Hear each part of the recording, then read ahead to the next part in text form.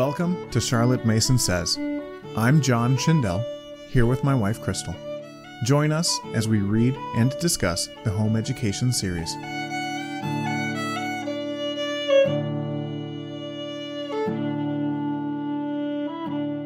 So in Chapter 8, we talked about the necessity to change things up from an overly academic lifestyle, from too much focused study.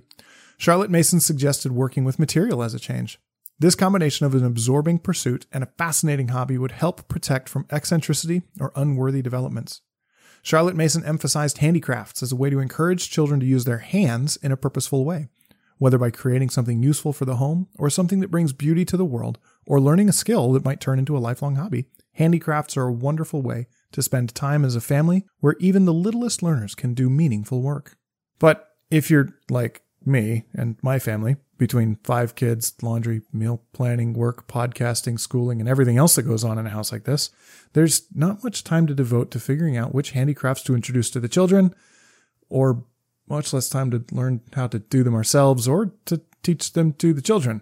So this month, we're very excited to introduce you to Rooted Childhood.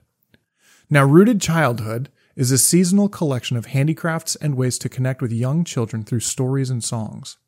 Each month of Rooted Childhood offers a curated set of stories, poetry, books, and 8 simple handicraft projects, along with a detailed supply list, video tutorials, and beautiful photos for inspiration. Rooted Childhood will help you spend more quality time with your children instead of spending that time coming up with the next activity to do. Please visit rootedchildhood.com and use coupon code CharlotteMasonSays15 for a special discount offer just for our listeners. All right, so we are recording this in a location that is not our normal spot. We are on vacation at the time of this recording with Crystal's parents in New York, in the Catskills area. Crystal's nodding yes, so that means I'm right. So yeah, if things sound slightly awkward, sorry. It's because John's awkward. Well, yeah, but I'm here normally, so if things sound abnormally awkward... Sorry, you set yourself up for that one. Well, I did, but... I had to take it. Yeah, whatever. I had to. That's what you're saying, I guess. Okay, so we're doing Chapter X. That would be 10. Again. We're working with our setup. It's awkward. We've covered that already, honey. Right. That's the whole you're awkward thing. No, our setup is awkward. I'm not awkward at all. Ever. Never awkward. Okay, I think I'm good. This is Chapter 10, Bible Lessons, Parents as Instructors in Religion. So it seemed to me, as I was reading through and listening through to this, that there are 2 sections to this, 2 main sections. There's the first section that is specifically about Sunday school and parents teaching their children about Bible. Okay. And then there is a section about the validity of the Bible and the theology to which we hold, based upon miracles. I can see that.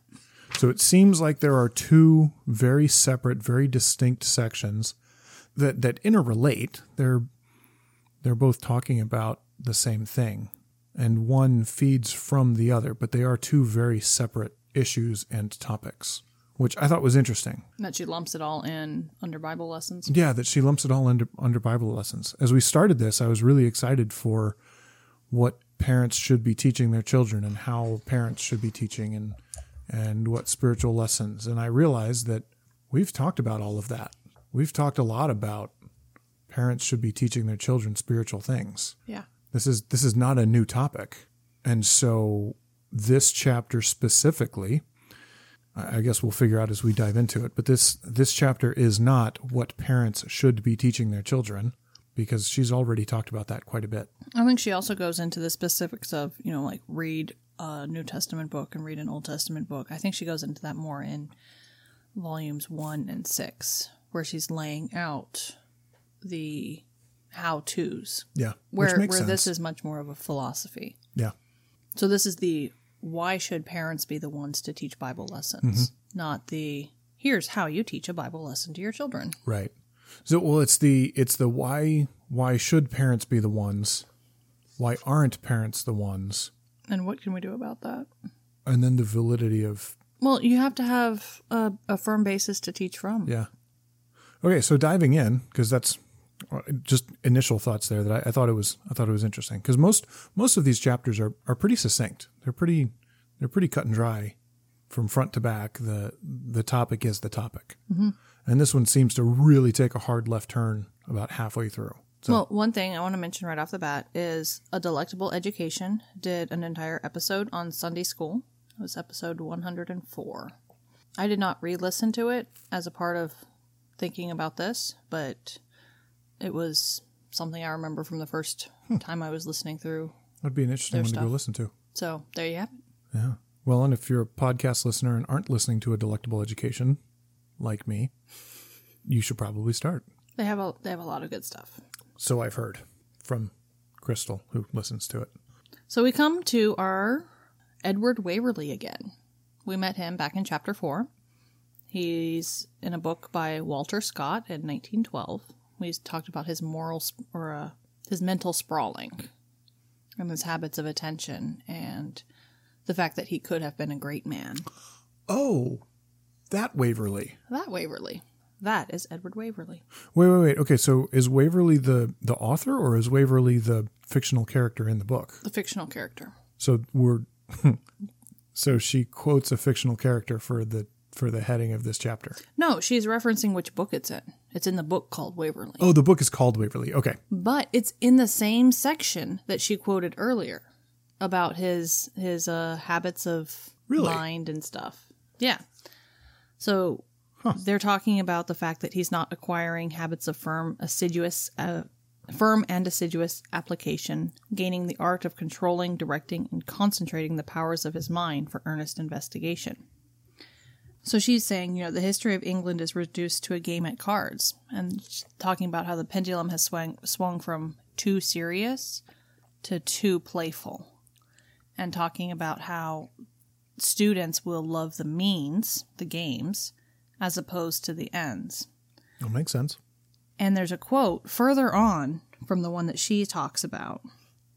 It says, "Whether were we to teach religion in the way of sport, our pupils may not thereby be gradually induced to make sport of their religion."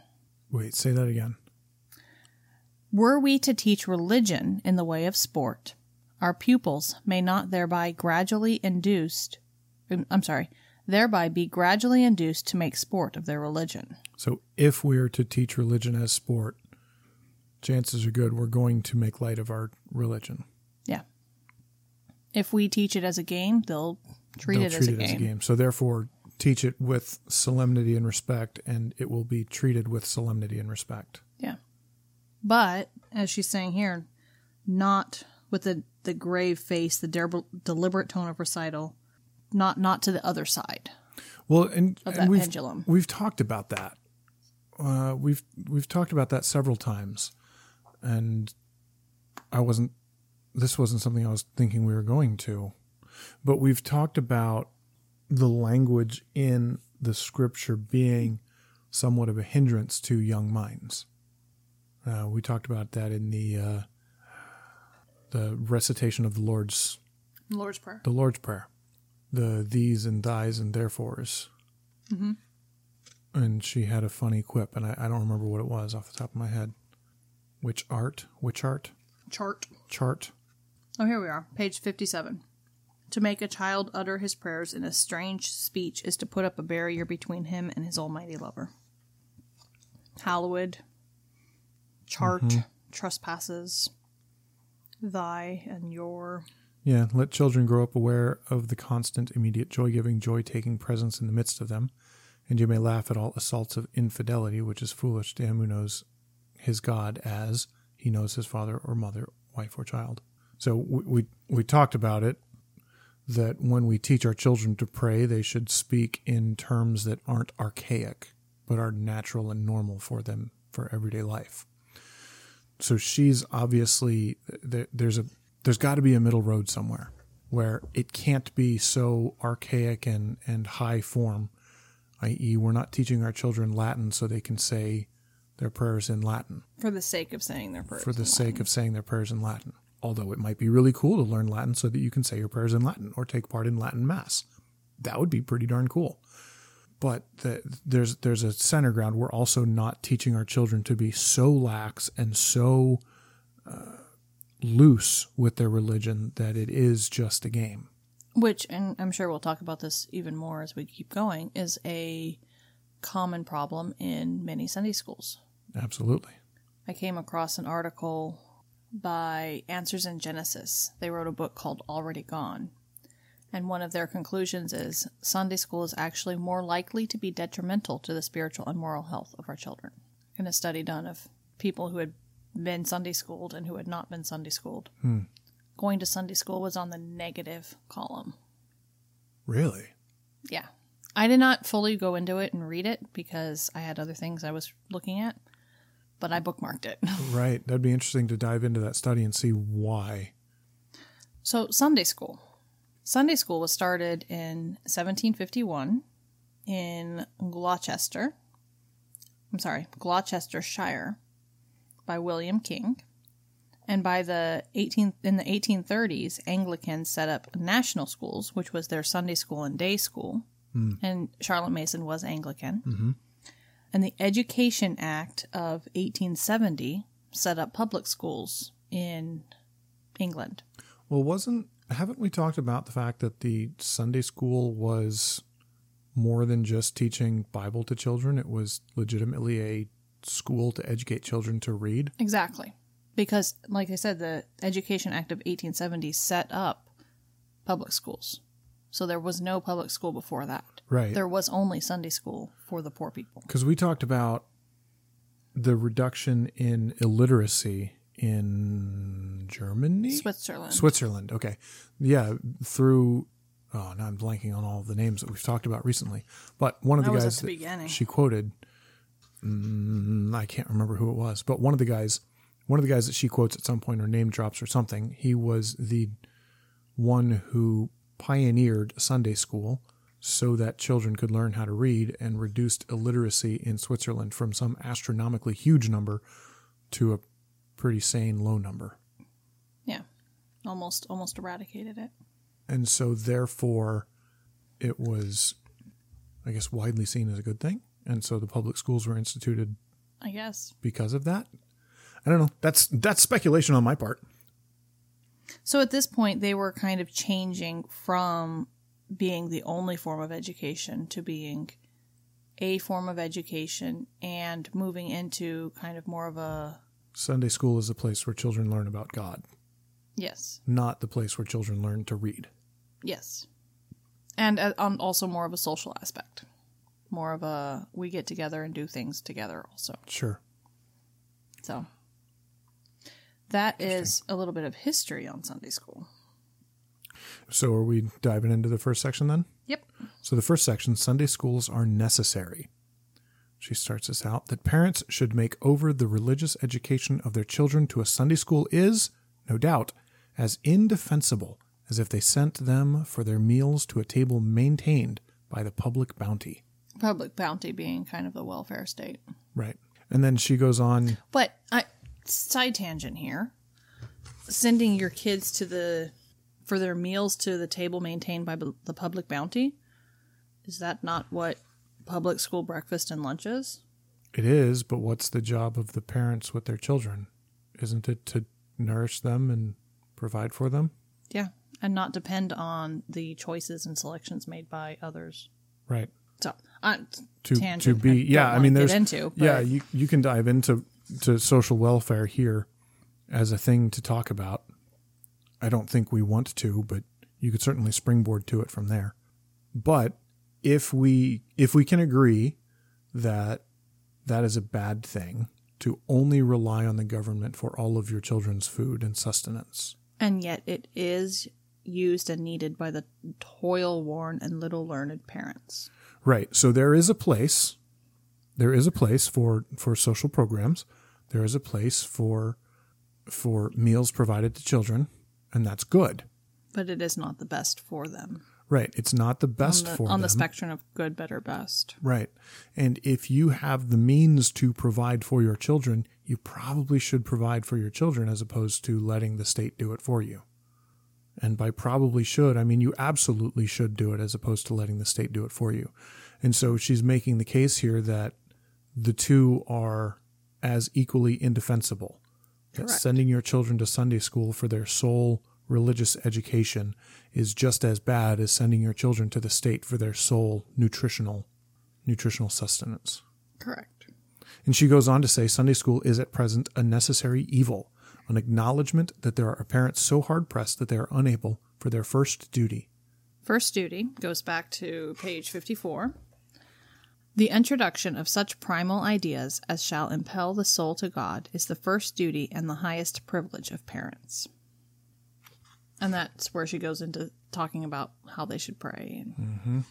And also, on page 41, so even earlier, it is as revealers of God to their children that parents touch their highest limitations. Perhaps it is only as they succeed in this part of their work that they fulfill the divine intention in giving them children to bring up in the nurture and admonition of the Lord. So we as parents, our first and primary responsibility is to be revealers of God to our children. Yeah. And we have talked about that at length in multiple places. So we'll not. Yeah, I wanted to pull that up. Yeah, we don't need to Again. sit on it here, but that's what she's referring back to, and I'm glad you brought that up. The first duty is to impel the soul to God. Yeah. And so we have Sunday school. The parents who can teach their kids at home, and substitutes step in for those who can't. And she's saying that is good. That is necessary. Well, she says here's the theory of Sunday school. That's what the theory Okay. is. You're right. And whether good or bad, that is the theory of it. And she said, I mean, she has as the heading of this section, Sunday schools are necessary. And I think there are parents who who for them it is necessary to have a Sunday school and to have a place to send their children so they can learn about God. Because there are parents who don't have a full, deep, rich understanding of who God is and who are learning themselves. So then she comes into this example taken in Australia of a reverend who has his own parents' union and has what I feel like sounds like an amazing program. Yeah. Where they strengthen and assist and unite mothers and fathers so that they can teach it. And the members, the parents, take the responsibility. And they're given lesson plans monthly. Mm-hmm. And then at each month, they come in and quote unquote get tested. Mm-hmm. They get catechized. Sounds very much like a co-op school. Yeah, it does. Where you go once or twice a week to the school and you're given the main points of the lesson, but then the parents are the teachers of that throughout the week. Mm-hmm. She says the scheme seems full of promise, and it will strengthen the bonds of family life, as well as grow up in a church that takes heed of you from baptism, from your infancy, all the way, not just to confirmation, but all the way through manhood and womanhood up until the end, where it's taking the church and putting them in their right spot and shepherding people from birth to death, which is one of the things they're there for. Well, and that's when you get the cross-generational conversations that happen and the cross-generational instructing and learning. Is that then the elders in the church, not the official elders, but those who are old in the church, who have been there for a long time, they can teach and instruct because they've learned a lot, because they've been around for the whole time. Mm-hmm. And her biggest takeaway was that parents themselves are recognized as the fit instructors of their children in the best things, and that they are led to acknowledge some responsibility to the church with regard to the instruction they give.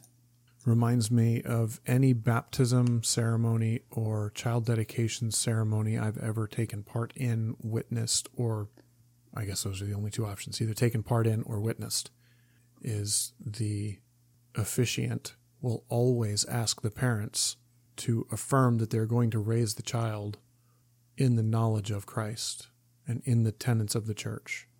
And that's always a part of that child dedication or that child baptism, whichever doctrine you fall under. That's a main part of a child dedication or baptism. And then the question then is turned to the rest of the congregation, and the same question is asked, and the same responsibility is laid out for the rest of the congregation. But it's given first to the parents. Will you support these parents? Right. As they endeavor to do this. Right. It's not, will you take over for the parents? You're supporting them. But it's the parents as the main teachers, those who hold the first responsibility to teach their children. So I pulled up from the Presbyterian Church of America, Book of Church Order. We're part of the PCA denomination. And what they said about Sunday school. And it's in chapter 28. The spiritual nurture, instruction, and training of the children of the church are committed by God primarily to the parents. They are responsible to the church for the faithful discharge of their obligations. It is the principal duty of the church to promote true religion in the home. True discipleship involves learning the Word of God under the guidance of the Holy Spirit, both at home and in the church. Without learning, there is no growth, and without growth, there is no discipline. And without discipline, there is sin and iniquity. That's 1 Timothy 4:7. Part 2. The home and the church should also make special provision for instructing the children in the Bible and in the church catechisms. To this end, sessions should establish and conduct under their authority Sunday schools and Bible classes, and adopt such other methods as may be found helpful. The session shall encourage the parents of the church to guide their children in the catechizing and disciplining of them in the Christian religion. Sounds pretty good. Sounds like what she's saying. Yeah. That the Sunday school is there to be an assist for the parents. And that the church is, even today, acknowledging 100% that it's the parents' responsibility aided by the church. Right. Not the church's responsibility aided by the parents. Yeah, but it's the parents' responsibility as parents to teach their children and instruct them in these things. Yeah, no, that's interesting. It's interesting that the PCA Book of Common Worship spells it out that way. And I would assume, and this is just me assuming, that other books of common worship... I'm going to correct you. Books of Church Order. I'm sorry. Books of Church Order. What's the Book of Common Worship then? It's liturgy. That's the liturgy. Okay. So the Book of Church Order, excuse me. I would assume that other books of Church Order would have at least relatively the same mission statement, I guess. Charge to parents. Charge to parents. And to the church. Because in that we are committed by God to the spiritual nurture, instruction, and training of children, and that the church is to help us. It is the primary duty of the church to promote true religion in the home. Right. So far, we're pretty on the level with everything we've said up until this point of this book, that parents are the primary people responsible for teaching their children. And now we're adding the wrinkle that the church is there to assist.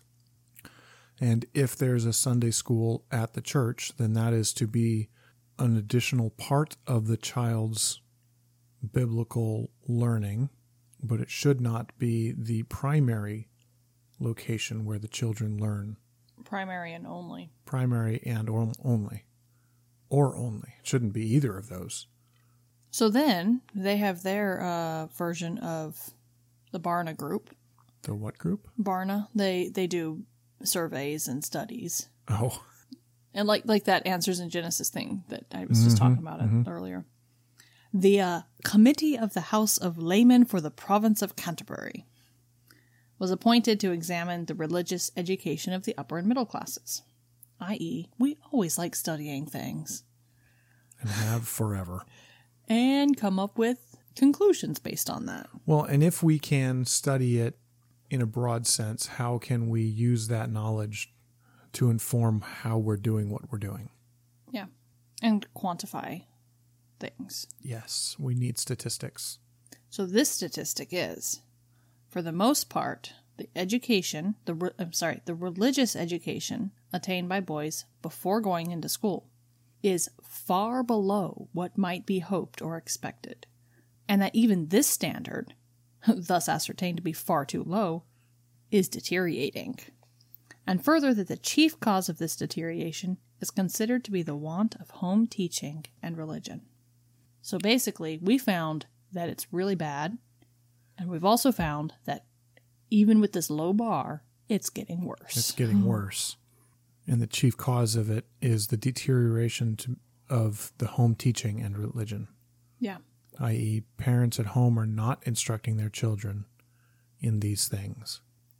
So then she asked the follow-up question, why? Why is this happening? I found it interesting she didn't use the word why. She asked two specific questions. What is the reason and what is the remedy? Well, the heading, though, is why do parents neglect this duty? Okay. 3 questions. Sorry, I ignore titles sometimes. Yeah, A lot of the times. So she does ask why. But you're right. The questions she asks specifically in the text are those that you stated. What is the reason and what is the remedy?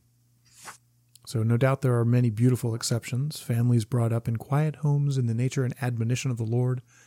But if it is, as some of us fear, a fact that there is a tendency among parents of the upper and middle classes to let the religious education of their children take care of itself, it is worthwhile to ask, what is the reason and what is the remedy? So it's interesting that she's talking about middle and upper classes. Well, she's already established that the poor people need Sunday school. Right. And it is necessary for them to have it because of the state of the parents.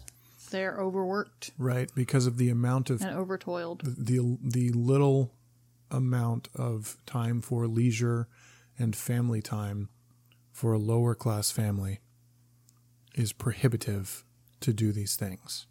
Well, in here she says middle and upper classes, and earlier she said the more leisured classes. Which would be the middle and upper classes. Which is absolutely true. Because if you can afford to keep one of your parents at home to be a primary educator, I would consider you to be in a more leisure class. Yeah. Now, whether that's true financially or you've just figured out how to make it work, those are very different things. So you might not be in what's statistically considered a middle class or even upper class family, but if you've figured out how to be that leisured class, then I think it stands that that's who she's talking about here. So she then goes on to the what and the why, or the what and the what, I guess, because there is no why. What's the reason and what's the remedy? What's the reason? Societal claims, restive temper of young children, their impatience religious teaching, and much else. But these reasons are inadequate. She basically says those are excuses. Mm-hmm. You can't use those. Yeah, she says parents are, on the whole, very much alive to their responsibility. Perhaps there's never been a generation more earnest and conscientious than the young parents of these days. And I would say that in the right circles, that's still very much true. Everything's cyclical. Yeah. We seem to be having a revival in the United States, at least. And I'll say United States because I don't know about other countries. And my apologies to that if you're not a U.S. citizen, because I just don't know. Yeah. Because I don't study your country. Sorry. But at least in the U.S. here, we're starting to have a revival of parents desiring good education for their children, good education not being available in the public sphere, and parents pulling their children out of public education and even out of private education. To do something else. But they're not laying themselves out to teach their children religion before all things. Yep. The 3 R's come before religion. Reading, writing, arithmetic. Yep. Reading, writing, arithmetic. The only one that starts is reading. I've never understood that. That's hilarious. I always laughed at the arithmetic part because arithmetic's not an R, but neither's writing. Did you just realize that? I just realized that. That's okay. I was home-taughted. I love you. I'm glad. It's good that someone does. So I think this is the start of where her hard left turn goes. Well, because it's the question of why. Why aren't parents teaching, or I guess what is the reason for? Why? Whatever. Why aren't the parents teaching religion before all things? They don't believe in it as much. They don't believe in it. It's not of primary import for them. It sounds like she's writing this specific chapter, this lecture, as almost a grandparent age. Early grandparent, young grandparent. I could believe it. Or I guess early grandparent or older grandparent. Because she's talking about young parents of these days. So she's almost a generation removed. Yeah. To have that perspective. And so it would be her children's, she didn't have children, but it would be her children's age that is discrediting the Bible. Therefore, they're not teaching her quote-unquote grandchildren age the Bible. Right. Discredit thrown upon the Bible. The fact is, our religious life has suffered, and by our national character will suffer through the discredit thrown upon the Bible by adverse critics. That's happened. And continues to happen. And Europe, by and large, has become post-Christianity, a post-Christianity continent. Again, generalizations. And the U.S. is on the way there. Yeah. Quickly. Very, very quickly. And so she talks about we don't come to the Bible with the old confidence we used to have. And so then we don't show our children that it's easy to have confidence in this. And so we instead give them the aesthetic culture as should tend to develop those needs of the soul that find their satisfaction in worship. We give them something to worship because we have to worship something. Sports. Anything. But at this point in the U.S., sports is a big one, and I know it is in Europe as well with soccer or football if you're from there. But sports is a big one. Academics is another big one. Ithriel's spear is a reference I didn't know. It was from Paradise Lost, John Milton's Paradise Lost. Oh, okay. Ithriel is an angel of some order, and his spear it's a weapon that causes anything it touched to assume its true form. And so it's used in the Garden of Eden to touch Satan and show his true form. Oh, interesting. And so here she's saying the definite and searching young mind is the spear that's trying to expose the superstructure of liberal religious thought. Right, because if we take the whole superstructure of liberal religious thought, it breaks down. And we try and break it down to its basic sense. It does break down. It's a flimsy habitation. It's a conversation. I'm going to name drop a very typical set of guys here, but Joe Rogan had Ben Shapiro on his show, and it was a fascinating interview. And at one point during the interview, Ben Shapiro, who's Jewish, Orthodox Jewish, I don't know. He's very much a practicing Jew. Wears the funny hat thing and does all that. Yarmulke? You're horrible. Huh? The funny hat thing. Well, yeah, that's what he calls it. He says he wears a funny hat. Okay. There's a couple names for it. But anyway, he was talking about conversations he's had with another guy, and I can't remember his name for the life of me. But they're talking about how this guy is a naturalist, and his thought is that based on logical thought, we can get to morality. If we just think logically about things, we can find our way from logic to morality. And Ben Shapiro is going, no, that doesn't make sense. If you think logically about anything, you become very selfish because, well, that's what it ends up being. And Shapiro's whole stance is that if you take from the beginning that we are made in the image of God, then morality just flows from that. That we are unique individuals created in the identity of God, that we carry that identity with us.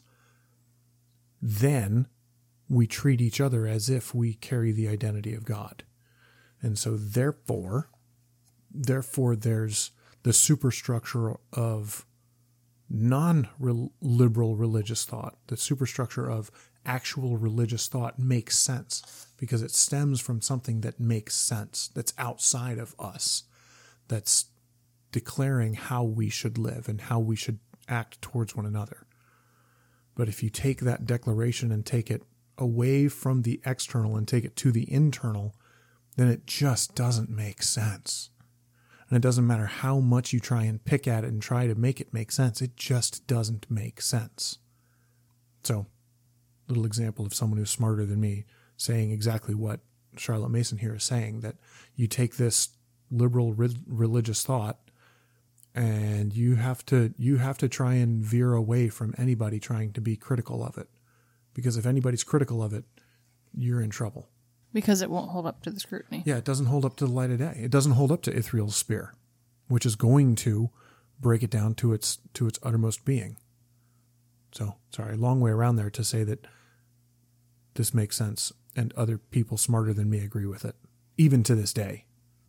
So, kind of just moving on a little bit, this whole miracles, no miracles, I feel is, it's important, but I think it's also a reflection of the, I guess, in vogue debate of the time. Mm-hmm. Did miracles happen? We have the Jefferson Bible, which was in 1820. I wrote that down in my notes. Jefferson Bible. Which, it was not called a Bible. He called it The Life and Morals of Jesus of Nazareth.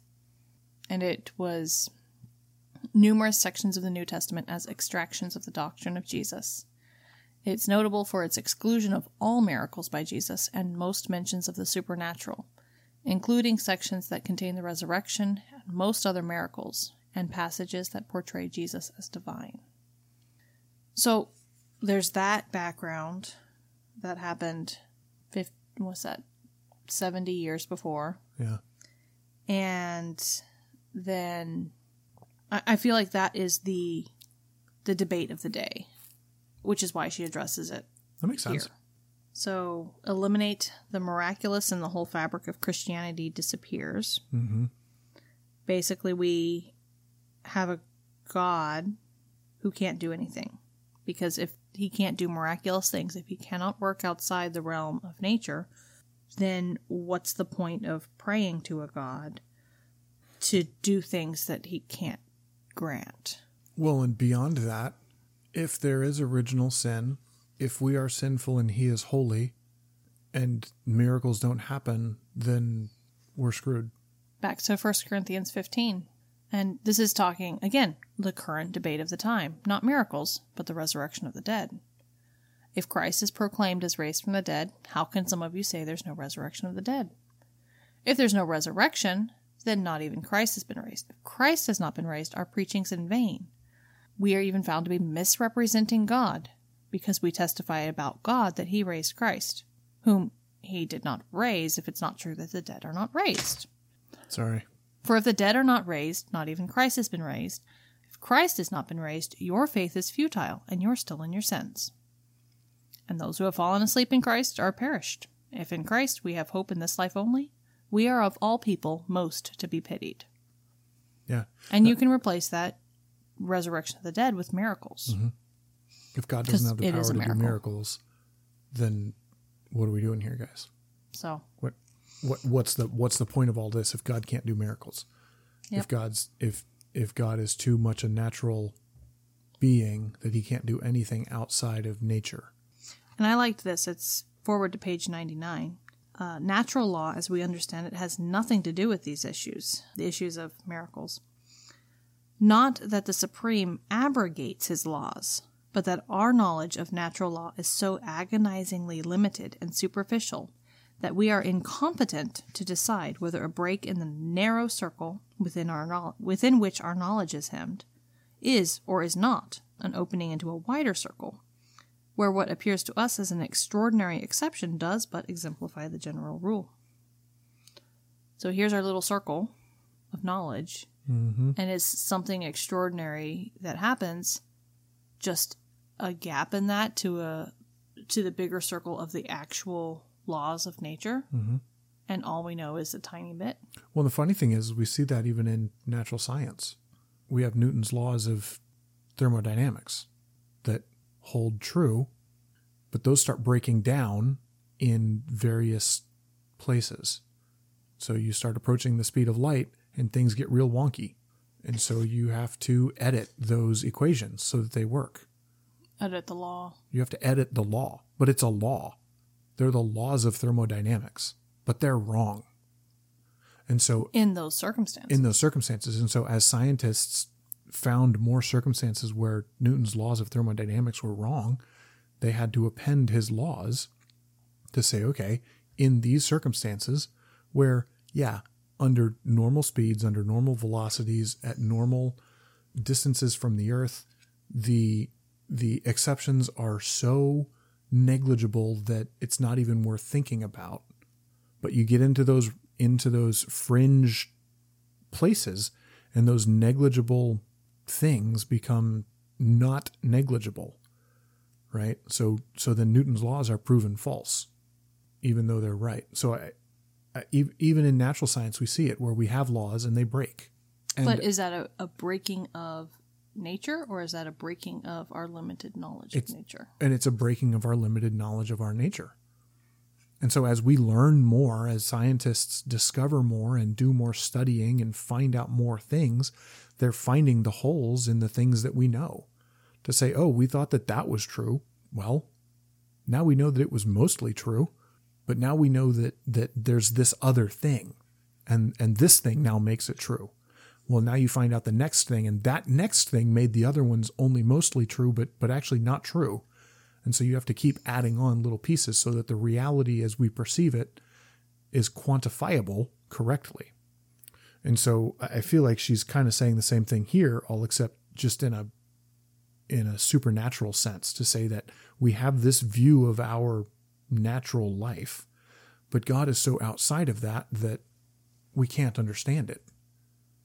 But if we did understand it, it would be the same thing. Be like, all right, so here's the little circle of understanding. God does this thing. And you go, oh yeah, well, of course that can work because of these things, da-da-da-da. Yeah.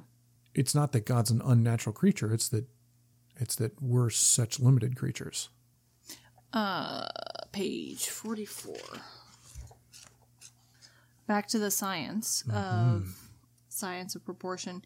It would seem to be the part of wisdom to wait half a century before fitting the discovery of today into the general scheme of things. Mm-hmm. Because we're not yet able to tell if it's actually true or relatively true. So she already talked about that. And that's not the only place we've talked about this. We've talked about it in a couple places. And I'm not going to even try and think about it, but I know we talked about it in at least one more place. Because I remember writing Newton's laws somewhere. And I didn't write Newton's laws on that page. So we skipped over a quote by David Hume. He's a Scottish philosopher who is a naturalist, and he did not believe in miracles. And I want you to say this in your best Scottish accent. Oh. I can do different voices. I cannot do accents. I try. They all end up sounding Australian, is what I've been told. No testimony is sufficient to establish a miracle, unless the testimony be of such a kind that its falsehood would be more miraculous than the fact which it endeavors to establish. So she uses his phrase to support miracles, where he used it to discredit miracles. It's really interesting. Yeah, I kind of skip over a lot of this because, again, it's a debate of the day. Mm-hmm. So it's applicable, but only kind of, sort of. So she comes up, there's another test. If we reverently compare human things with that divine, we say of a friend, oh, he would never do that, or that's just like him. Tried by this test, how unostentatious, simple, meekly serviceable are the miracles of Christ. Basically, she's saying, in the context of who Christ is, his miracles, super commonplace. It's just, oh, you're sick? You're here. Now you're not sick. You can't see? Now you can see.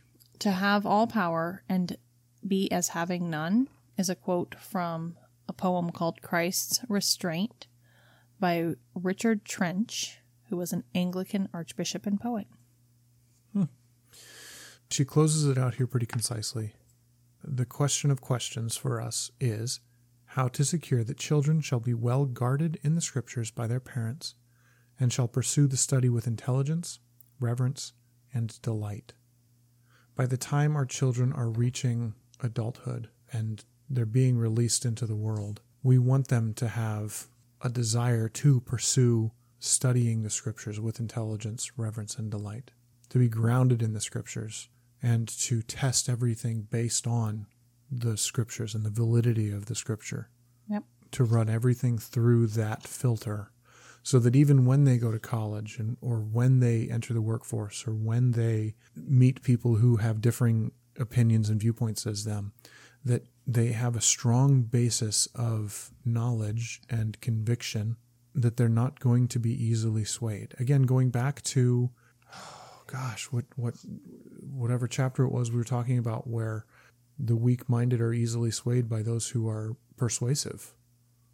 I can't remember which chapter it is off the top of my head. Chapter 42, the first unfair, the weaker side, they resent. Yeah, it's from back in chapter 5, Parents as Inspirers. How to fortify children against doubt. We want our children to have a strong basis in not only theology, not only natural law, but we want to teach them how to think. And this is a big part in teaching them how to think, is how to view the scriptures properly and how to apply the litmus test of the scriptures to everything. One of the main reasons we're homeschooling is to provide the religious education our children should have, that they're not going to get elsewhere. So that's one of the reasons we're homeschooling, is to provide that framework within context of the church, within context of the catechisms, but to have that stuff be on top of other schooling that they would do, it would add just add more to their day, to be one more thing that they have to do. Whereas having them at home with us, we can incorporate it into our lives and just have it be a matter of course. This is what we do. One of the things I've been teaching Ian is, what's the first thing we do? We read the Bible. Why? Because the Bible's the Word of God, and it's what's right and what's true. So we do that first. We read the Bible first. If nothing else happens, we've read the Bible. And that's one of the things that drew me to Charlotte Mason, is everything is incorporated. Right. It's a part of what you do, and you can attempt to sever religion from Charlotte Mason, and you can attempt to make it a secular curriculum, but that loses its driving force. Yeah. And you'll still end up with probably a pretty darn good curriculum. Mm-hmm. I think the other side of that is that we're going to start with Bible, we're going to start with Scripture. But then by starting with Bible and starting with Scripture, that's the constant through everything we do. And so when we look at natural science, when we look at biology, when we look at history, when we look at sex ed, it's all based on the prism of Scripture. And it all goes back to Scripture.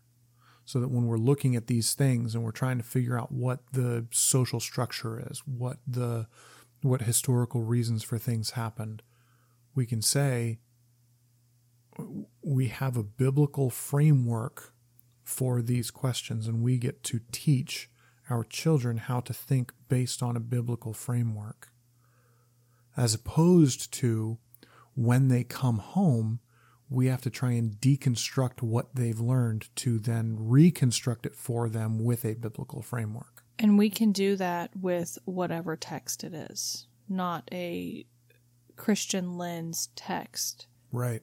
The school I went to used the Bob Jones materials. And it got kind of frustrating that every history page had, a little section that said, oh yeah, this is how it relates to the Bible or Christianity or Jesus. And I was like, okay. Enough. Yes, it is all related. He is the author of history. But stop shoving it in my face and forcing it down my throat. Mm-hmm. But being able to teach our children through both secular and religious texts, we can provide that framework and that lens for them, that it doesn't have to be provided for them. Mm-hmm. Well, and also help them to understand that you can learn from secular texts. You can learn from secular thoughts and scientists. You can read a paper by anybody and learn something from it. Yeah. And again, you run it through the lens of what you know, because you're strong in your own foundations, and you learn from it based on what it's teaching you. and you don't just close your mind off to everything secular because, ooh, secular's bad, but you make sure that your base is solid. Mm-hmm. So that when you do dive into those things, you're set to know them. There are a lot of quasi-Christian self-help books that are out there that like to try and toe the line between Christian and non-Christian. And there have been and continue to be lots of televangelists and self-help preachers and even churches that are self-help type of churches. I'm thinking Joel Osteen as kind of the figurehead of that movement. But it's been around forever, where under the guise of church and scripture and God, you're going to just spout off things that make people feel good. And if you're steeped in what scripture actually is and you have a solid worldview, you hear the things that those people say and you go, you're not right, you're wrong. Or you might be like, oh, that was a good point. The rest of what you have to say is trash and garbage, but that was a good point. I can incorporate that. As opposed to, if you're not strong in your convictions, you hear that entire sermon, you go, man, that guy, he really knows what he's talking about. I'm going to incorporate all of those things into my life because he sounded good. This is back to the chapter 5. They go over without a struggle to the side of the most aggressive thinkers of their day. Yeah. And I know we've talked about that before, but that's one of the major reasons that we're homeschooling right now, is to provide our children with that framework for how to view anything they look at. Well, I think that's a wrap. That's this recording from New York, from the Catskills of New York.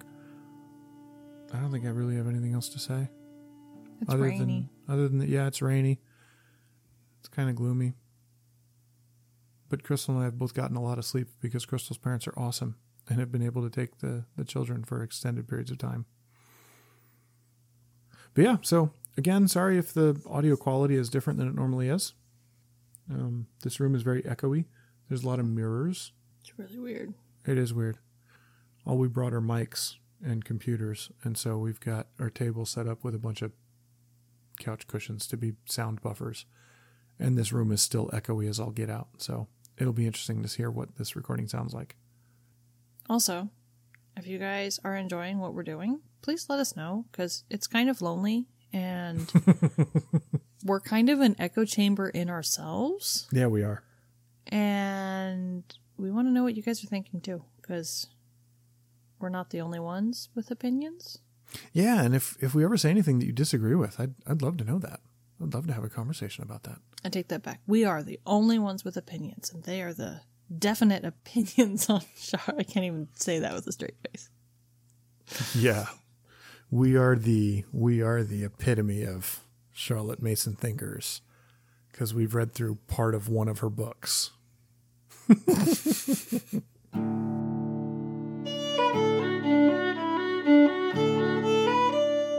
Thank you for listening. Join the conversation with us on Instagram, Facebook, or Twitter.